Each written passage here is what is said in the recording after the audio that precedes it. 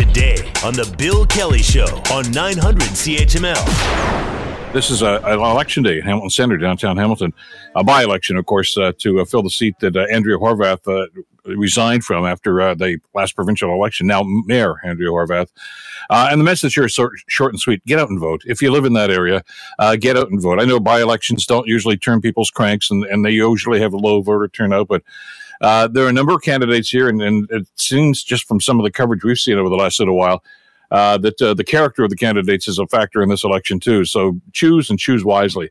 And polls close at 9 o'clock tonight. So then we'll tally that for you, and we'll talk about that, I'm sure, in the program tomorrow. Right now, I want to talk about provincial politics, coincidentally, and the upcoming provincial budget. A lot of attention, of course, with what's going to be happening with Christy Freeland in Ottawa, but this is where governments at the end of March basically tell us how they're going to spend our money over the next little while. And a number of people have tried to have input into the budget process, including the Hamilton Chamber, certainly, but the Ontario Chamber of Commerce, which has come out with a policy paper and a series of recommendations that I'd like to think the finance minister is reading and heeding. Joining us to talk about this is Michelle Eaton. Michelle, of course, is Vice President of Public Affairs with the Ontario Chamber of Commerce. Michelle, good to have you back in the program. Thanks for the time today. Fact, the Ontario's Minister of Finance came to OCC's offices a week ago, 2 weeks ago, with his staff, and we talked about some of these recommendations that we were putting forth for the upcoming budget. So it was great to have him join us.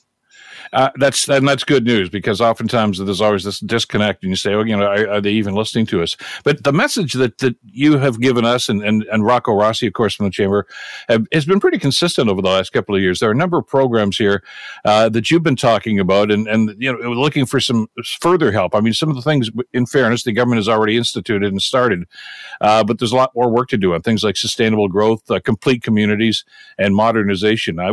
Because I guess of the shutdowns and COVID over the last 3 years, we got some catching up to do, don't we? We really do. And I mean, I think for our focus with the government right now, because the pandemic necessitated a lot of spending, which was needed to get us through. The finance minister has been in the news saying, the need for restraint after these high spending pandemic budgets. So what we're saying right now is that, and we're supportive of a path to balance, of course, but we'd really like to see the government prioritize its energy into public policies that focus on growth-enabling investments on some of those key issues that we're seeing: labor shortages, healthcare crisis, major infrastructure needs across the province, and to continue cutting red tape. These are some of the things that were mentioned in our, and I believe we spoke about this, our Ontario Economic Report that looks at some of those issues businesses are facing and looking ahead what public policies they'd like. Well, and a lot of this, of course, is based on the fact that we need to do something about small business. I mean, they got hit especially hard. We all did, and we all know that. But let's face it, the larger corporations, the Costcos and the Loblaws and everything, they got banged too, but they can take the hit. The small businesses, not so much. And as we talked about on the show yesterday, I mean, an awful lot of them are up to their eyeballs in debt right now. I mean, there was government assistance, but now the government wants that money back, and that's one added debt load that these guys are looking at right now. And the province has got to step in and say, what can we do to help? For sure. And I mean, I have to give the government a tremendous amount of credit when it comes to things like workforce development and things for small business.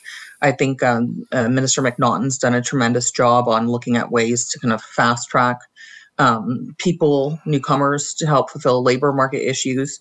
But certainly when it comes to some of those the debt that small businesses are facing, access to capital is a huge area that the government can look at to support them, as well as, opportunities such as public procurement, allowing small businesses to participate more actively in public procurement could be a great way to give them a leg up as well. Yeah, and these are all things, as I say, that you guys have talked about before. And another one that I don't hear too much from the government on, but I know that you and the Chamber have been very, very adamant about this, is increasing broadband service across the province.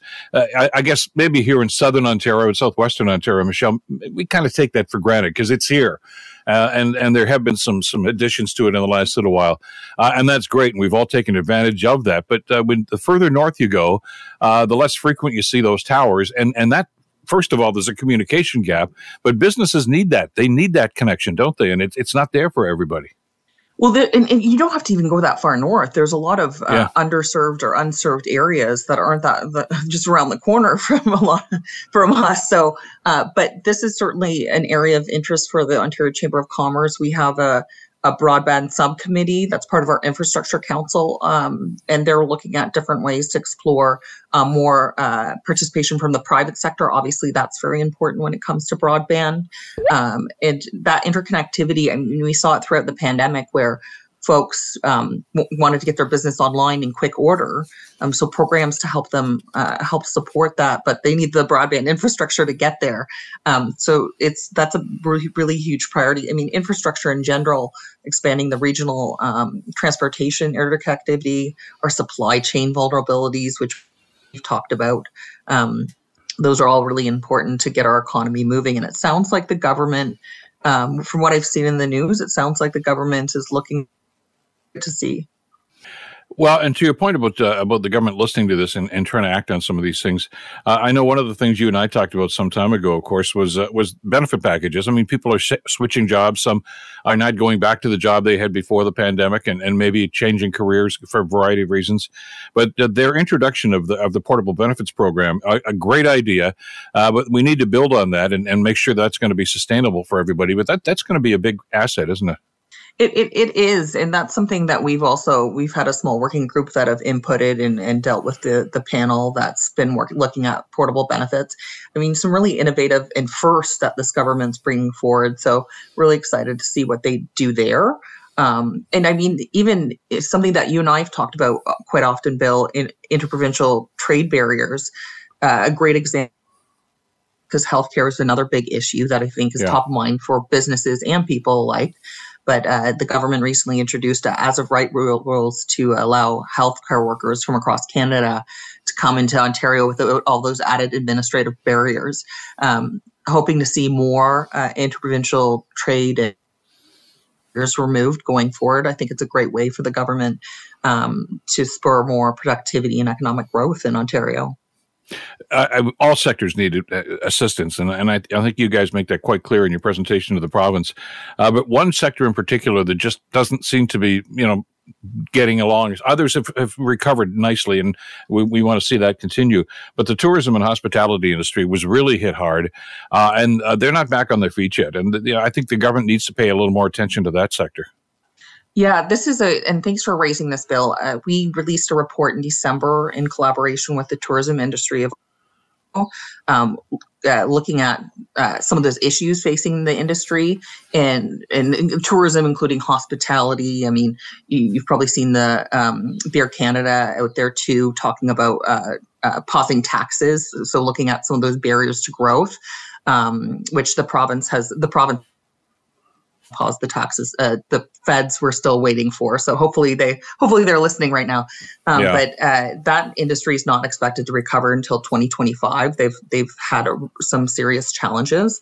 We're hoping to see some kind of strategy from the province, looking at the ways that we can better support the industry going forward, because it's such an important part of our economy, and it's really hoping to see some changes there because it could really make a difference in our future. Absolutely. Go to the Ontario Chamber webpage, by the way, and you can look at the document itself. And hopefully Minister Bethlen Falvey will give it another glance before he makes his presentation. Michelle, always a pleasure. Thanks so much for this. Take care now. Thank you, Bill. Have a great day. You too. Michelle Eaton, Vice President for Public Affairs for the Ontario Chamber. The Bill Kelly Show, weekdays from 9 to noon on 900 CHML.